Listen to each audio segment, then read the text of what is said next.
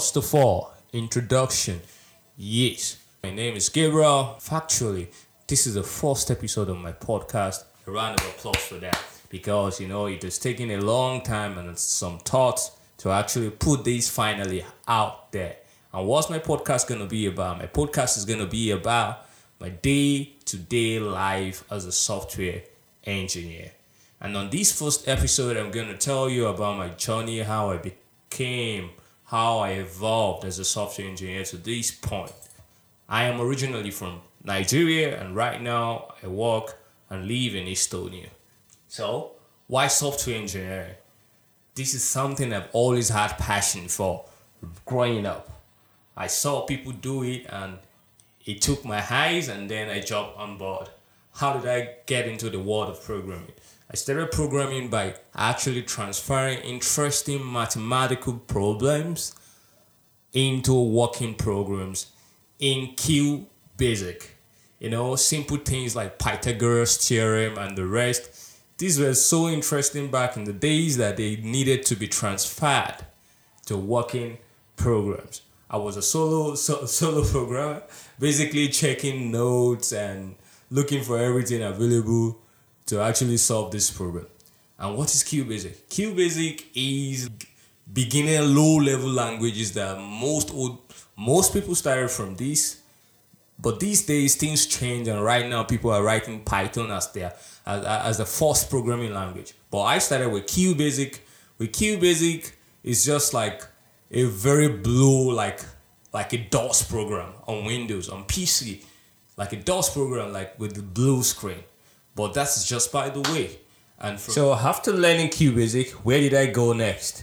The next thing I learned was how to develop software with visualbasic.net. So, no, don't mind me. Yeah, no, not visualbasic.net. This was VB6, by the way, VB6. So, visualbasic.net was the next thing I did after VB6. But for real, I went straight over from QBasic to Visual Basic to VB6. So VB6, at this time already, I was in university. I think this was my first year in the university.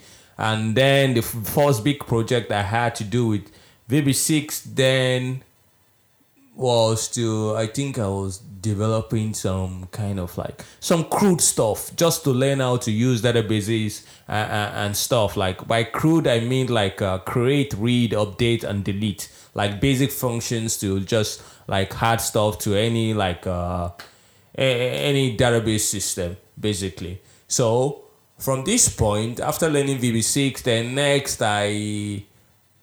VB.net was out already, and then I started moving, migrating little by little gradually to VB.net. And then the first big project I did with VB.net then was to develop a voting system back then in the school that we had to install it on people's computer, because for people to vote. So basically, we made an announcement in school then, and for people to just please lend us your laptop, and we want to do X, Y, Z.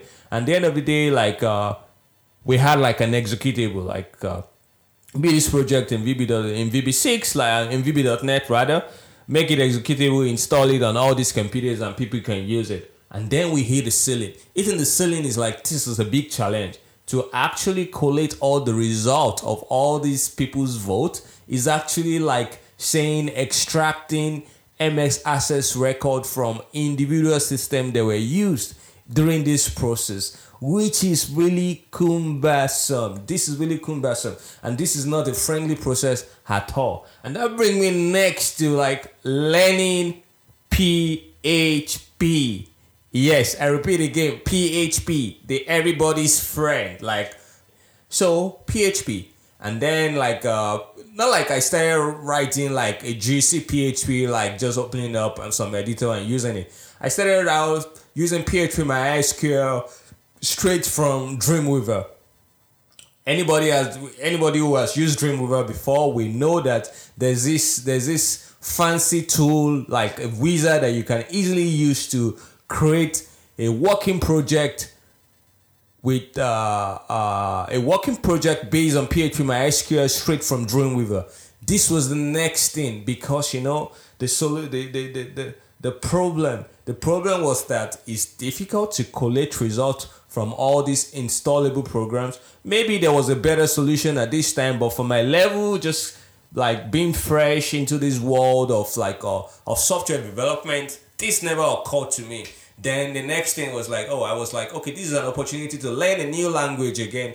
Then I jump on board into PHP, MySQL via Dreamweaver. So basically, it's just like having a working application out there with a central point, like one single server and many client application, compared to having multiple installations and multiple hosts that will result into collecting results from different hosts at the end of the day. In this case, with PHP MySQL, the same version of the voting application done in PHP MySQL basically means that this application, at the end of the day, the results, it's been submitted to a central place, and we can get all the results all at once in a single place. And yes, my voting app, the wonderful voting app, has done a lot for me, because this voting app actually make me evolve from learning VisualBasic.net to building a database application with VisualBasic.net, moving on to PHP MySQL. And with PHP MySQL, this was basically what I stuck on to during this time. So from school days to immediately after school, it was always PHP. I fell in love with PHP so much. My favorite framework in PHP was CodeIgniter, and I did a lot of amazing things with PHP MySQL. And by the way, I'm mentioning school and blah blah blah. I studied right out of Crescent University, Abeokuta. Shout out to all the Crescent University students out there doing great things. So this is for you. If you're just trying to get into getting on board on how to learn how to program, it is not actually hard. It is not actually hard. And thank God for the internet.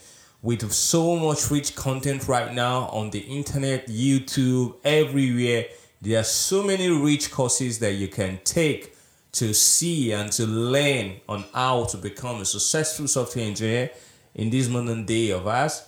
I started as a solo engineer, I repeat again, by checking out things on my own, from textbooks and stuff. And I took the easy way. The easy way was for me to just land those mathematical problems like Pythagoras theorem and mathematical formulas straight into working programs in QBasic, whereby the program can take input parameters from the user, and the user can just more like saying building another calculator again for just one single purpose.